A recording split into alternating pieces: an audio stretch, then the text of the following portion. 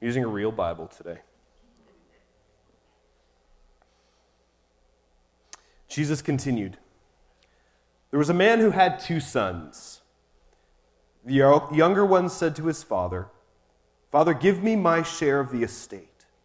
So he divided his property between them.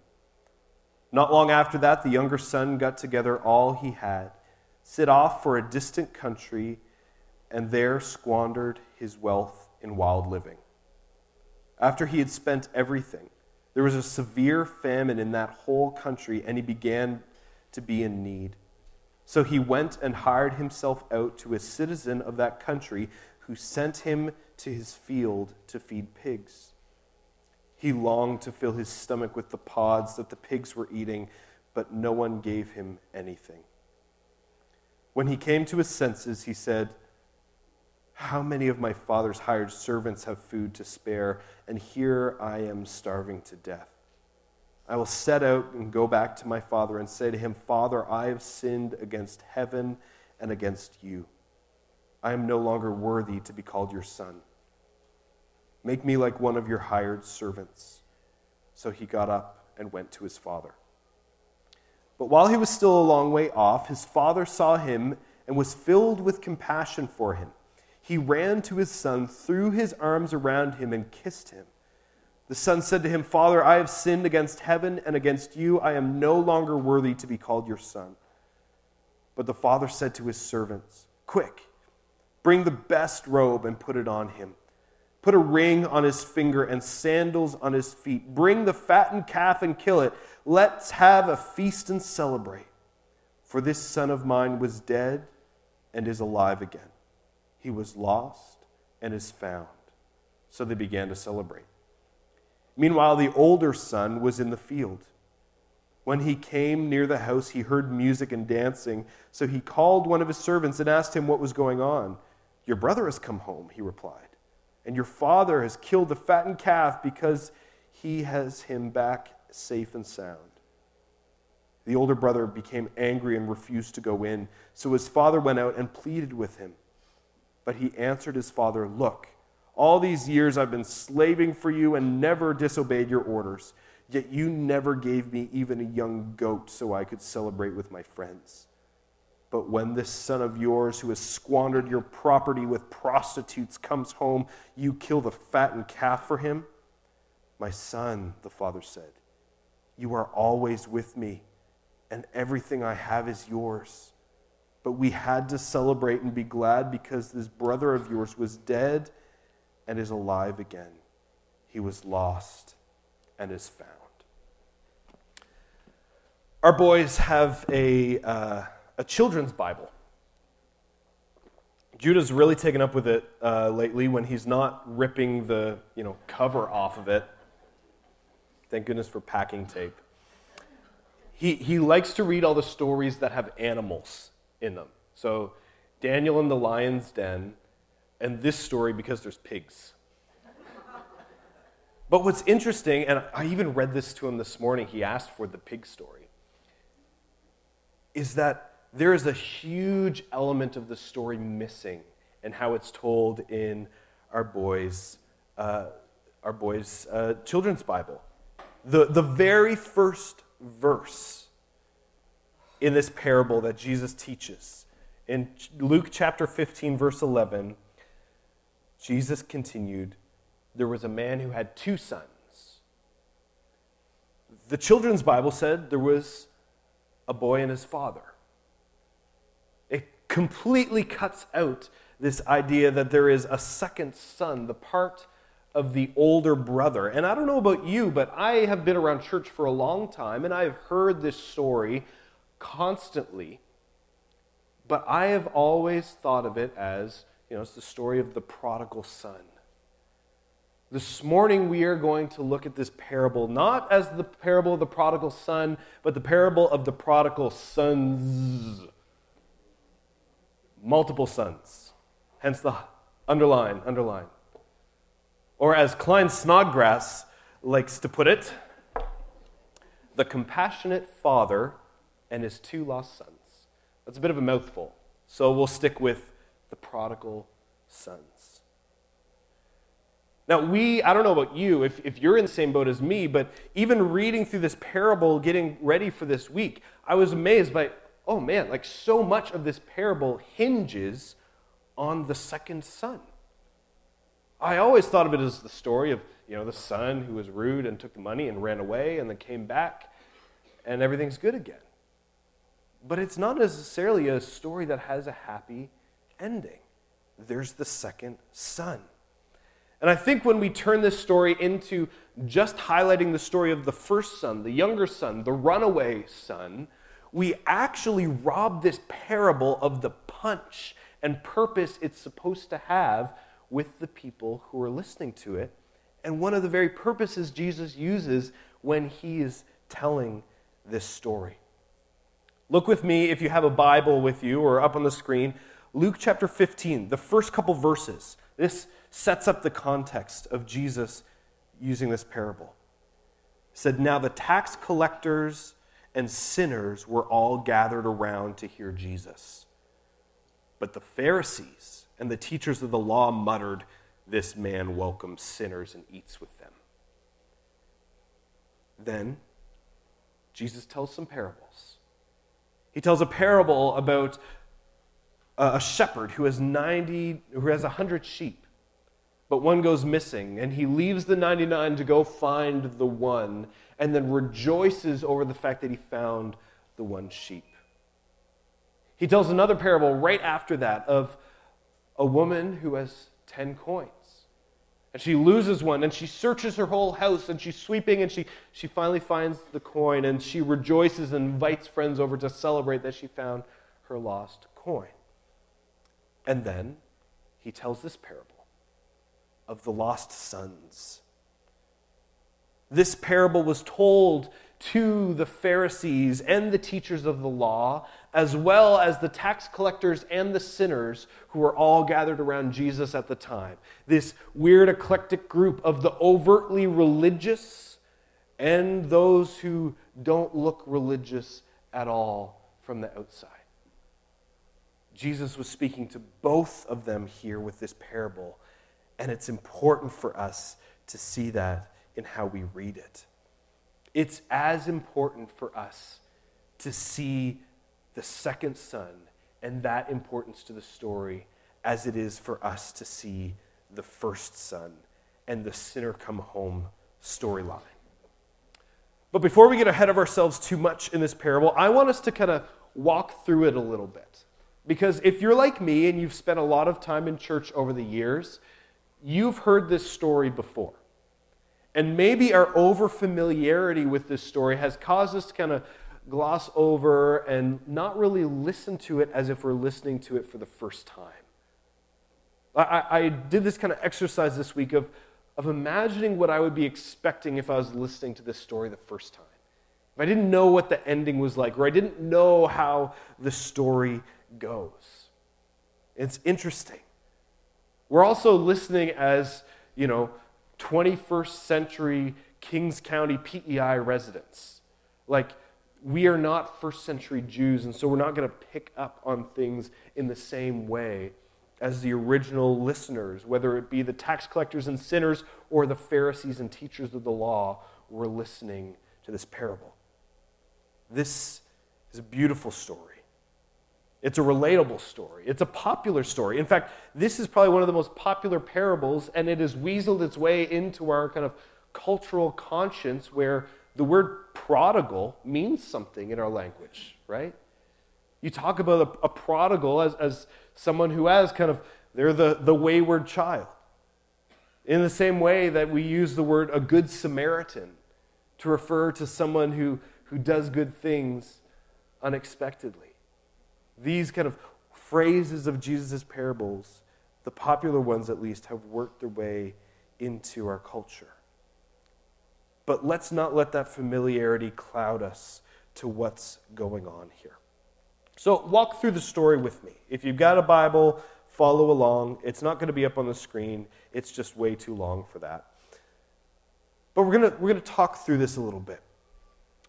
The first big hinge for us as we read this story is the fact that the younger son of this wealthy man asks for his share of the estate.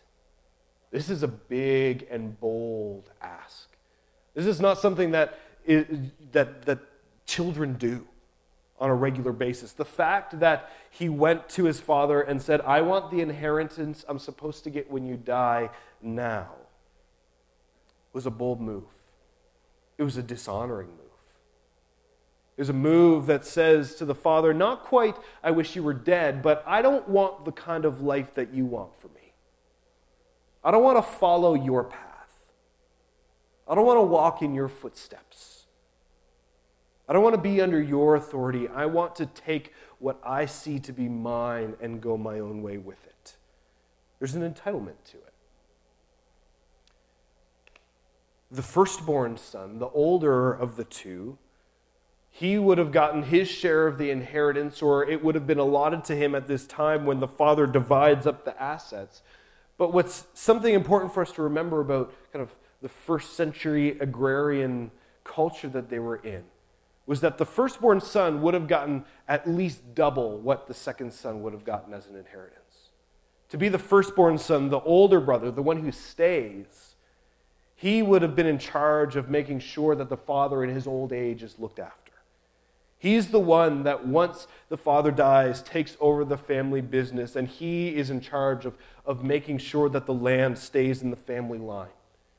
He's the one who would have to take on kind of the patriarchal father figure of the family when the son goes, or when his father goes.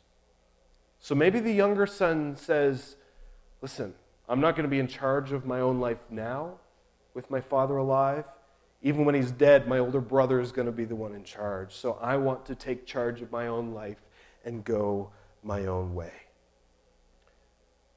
But think about, we live in a small rural town on PEI, and word spreads, rumor spreads very quickly.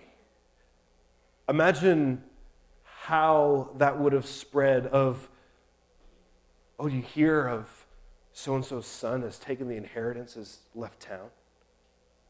The dishonor that would have brought onto the family. This breaking with tradition and the passing down of land to be kept in the family. No wonder the younger son left town.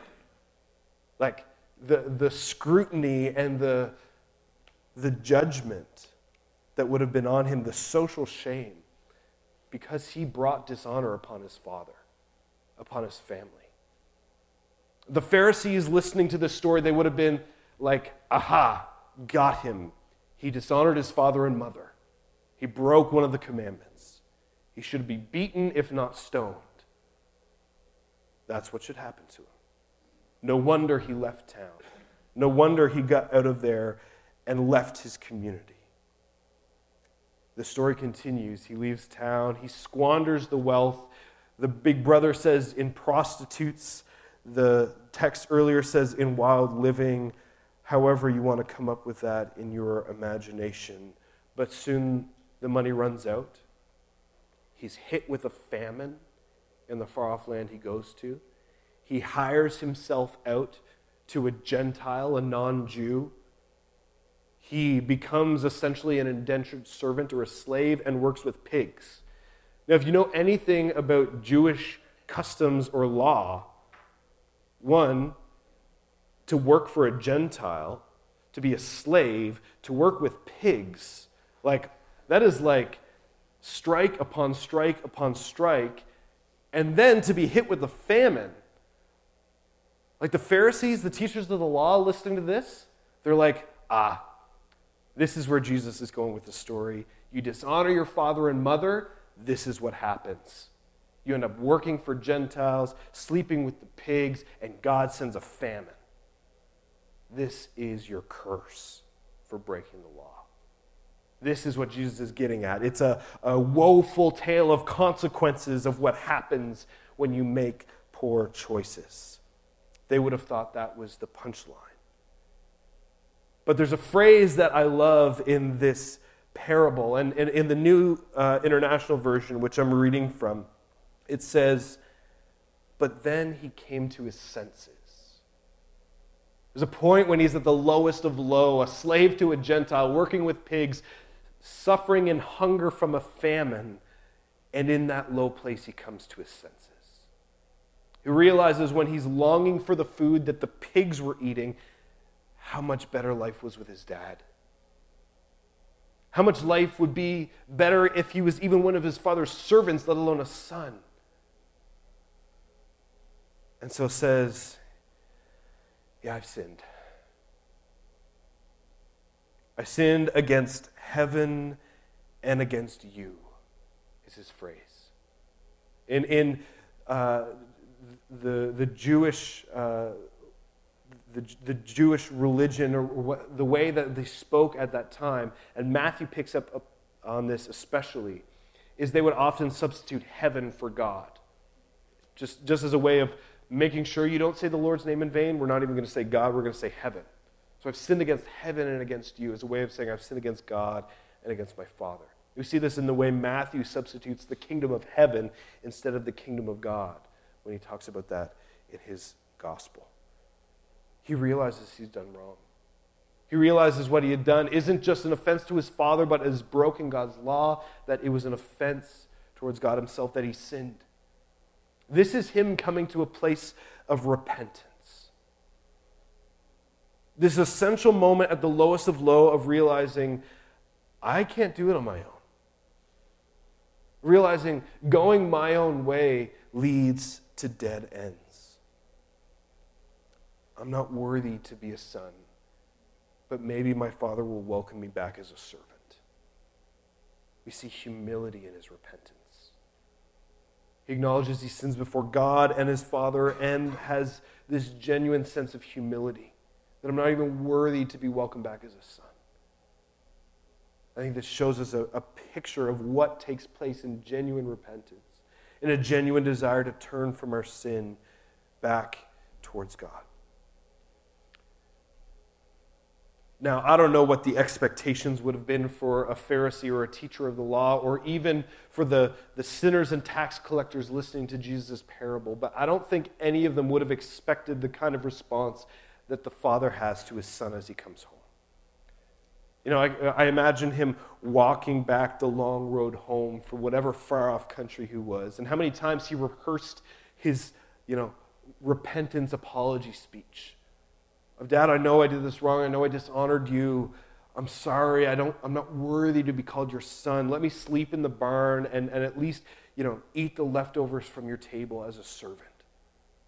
And how many times he would have had that, speech perfected as he walked back home.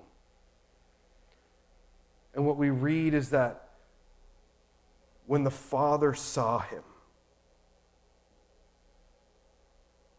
while he was still a long way off, the Father saw him and was filled with compassion.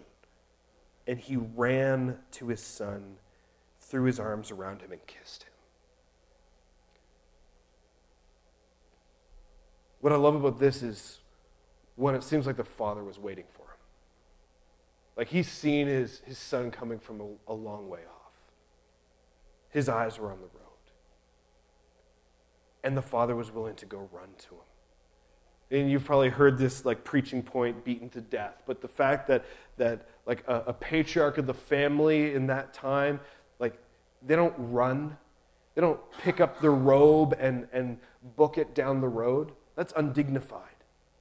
But he was willing to kind of be humiliated for the sake of celebrating the fact that his son was home. It wasn't, you owe me all this money back.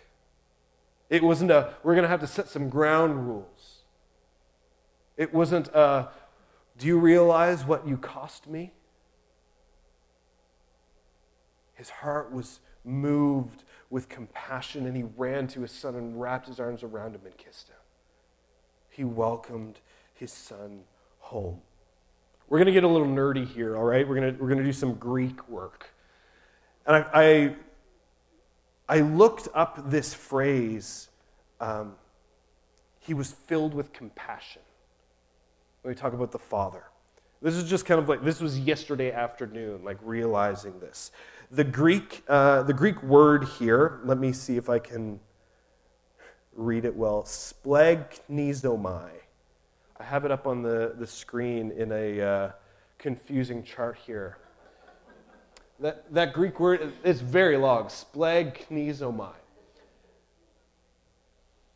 It means to have pity, to have compassion. You can see the different ways it's translated. Here we have selected filled with compassion because that's what's in this particular story.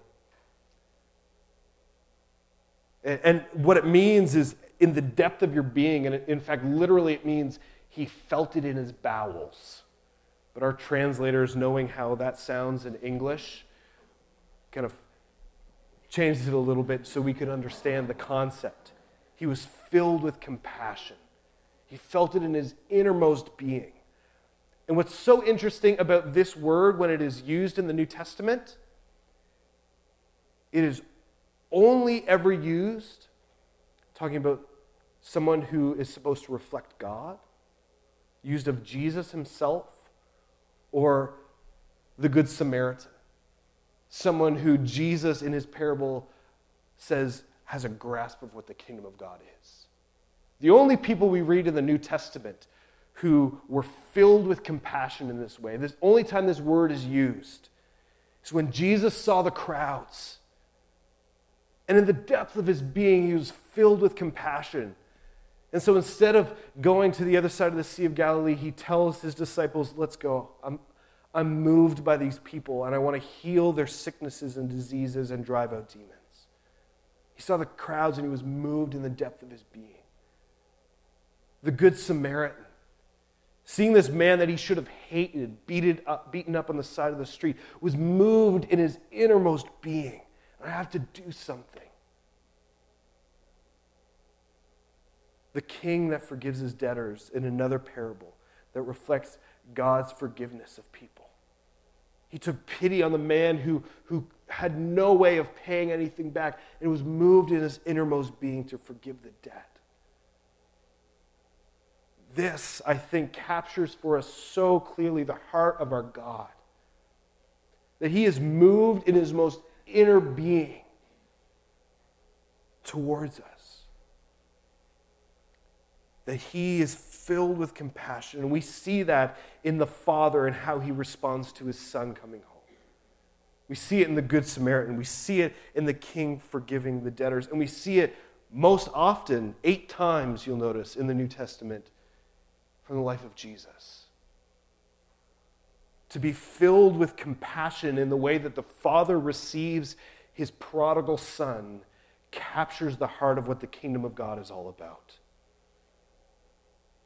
To be filled with that kind of compassion.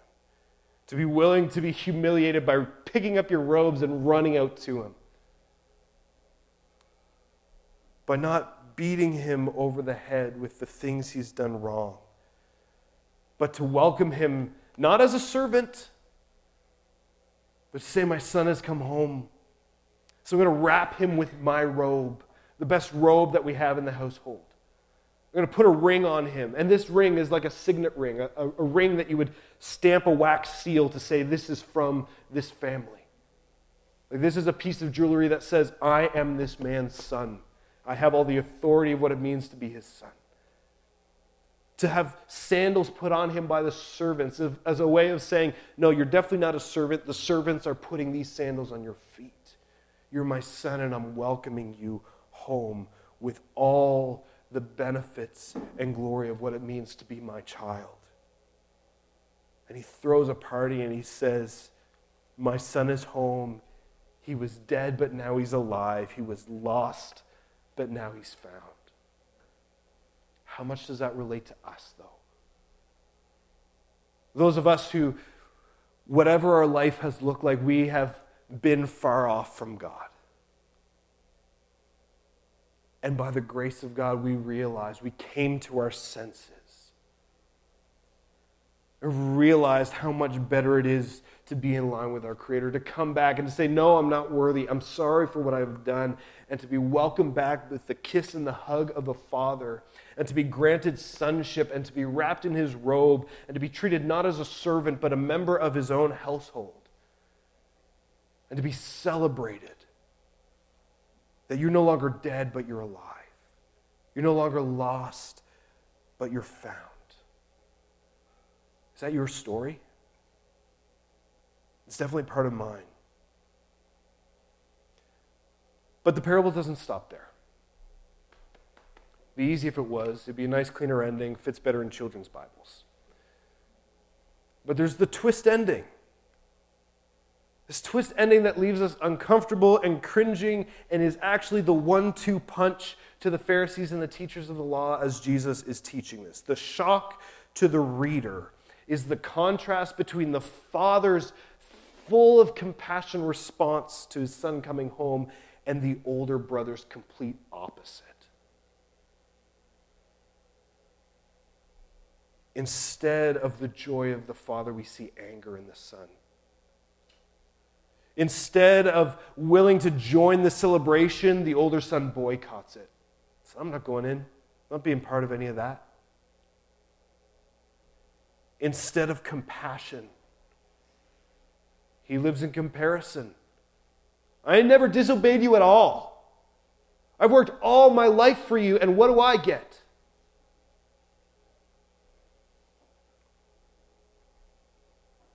When we see Jesus highlighting this in the parable, this heart of the older brother, which captures so much the position and the thought and the theology of the Pharisees, we see this setting up contrast of two ideas of what the kingdom of God is like. For Jesus, the kingdom of God is a father who welcomes those who are willing to come to him in. Those who are willing to say, I've sinned against heaven and against you. I'm not worthy to be your son, and welcome me as a servant. The kingdom of God is a father who welcomes them in. But in the vision of the Pharisees and the teachers of the law, the kingdom of God is a purified Israel where the sinners are purged. And the movement of the Pharisees, which was much loved at the time, was a movement of we need to get back to our religious roots. We need to purge the sin from our land so that God will return and make things right. We need to purify the land, purify the heathens, the Gentiles, the tax collectors, the sinners. And we who are righteous get to be part of it. We have two competing pictures of the kingdom of God. And we see the filth of the heart in one versus the other. One that assumes, I am righteous. I've never disobeyed your commandments. So what do I get? Versus the heart that says, welcome. You're loved. You're forgiven. You're part of the family.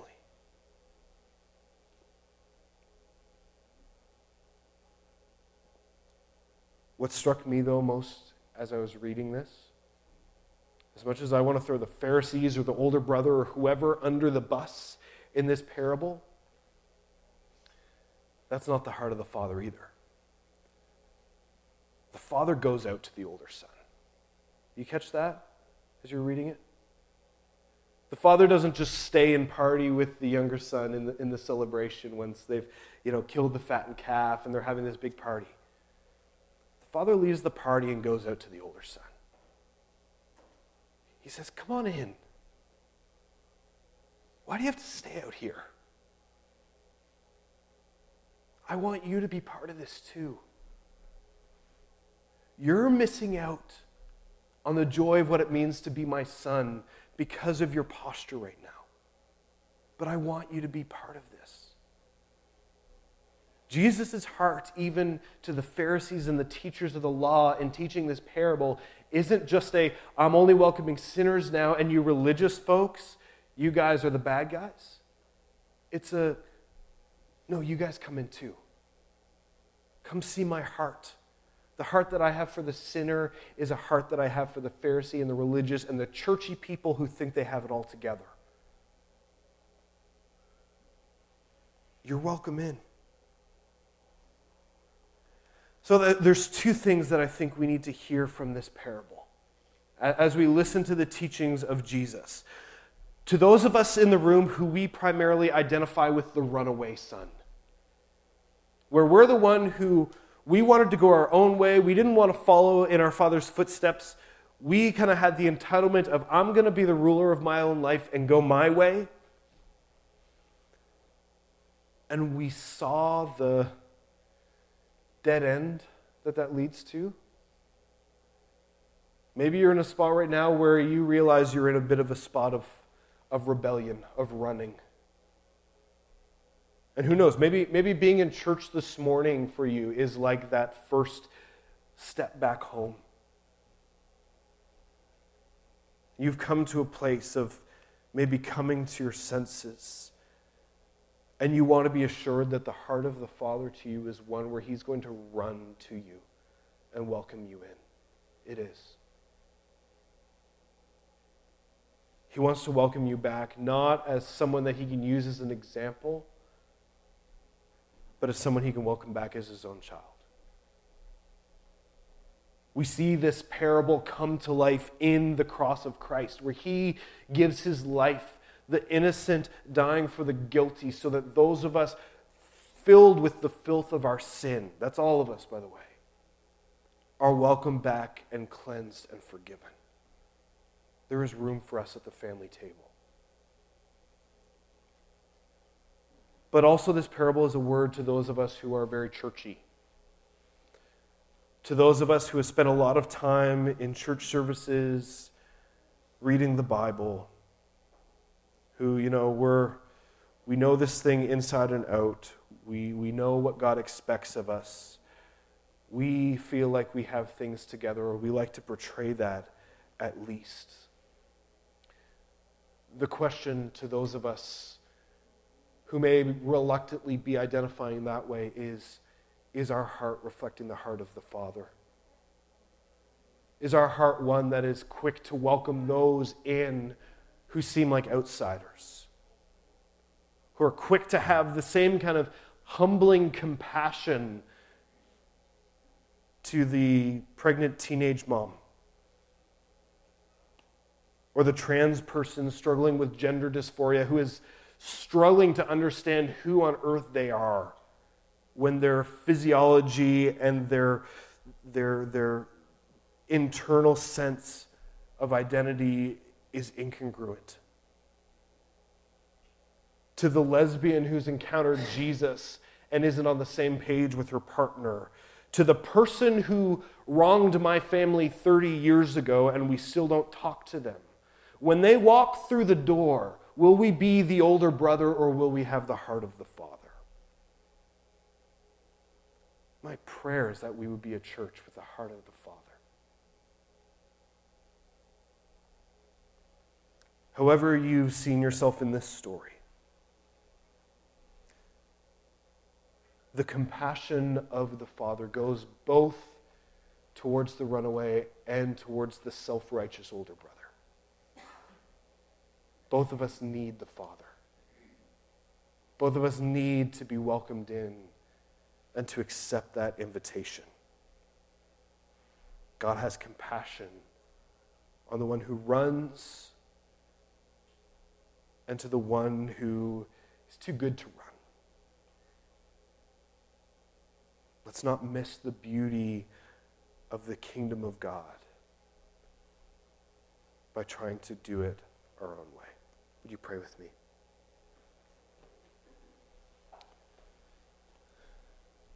Jesus, your teaching is both beautifully complex and also so magnificently simple. And my prayer this morning, Lord, is that we didn't complicate it too much to miss the point of what you're trying to say. Might we come back to our Father? Whether we're running or whether we are stubbornly self-righteous. May we celebrate and have the compassion and joy that you do over the one lost sheep that's found, over the coin that was lost, the penny that's found of the 10, or the son that returns home. God, you have such a momentous and deep love for us. Would you burn in us the passion to be able to display that love to others as well? May we be a church, a people that reflect the heart of our Father. In your name we pray. Amen.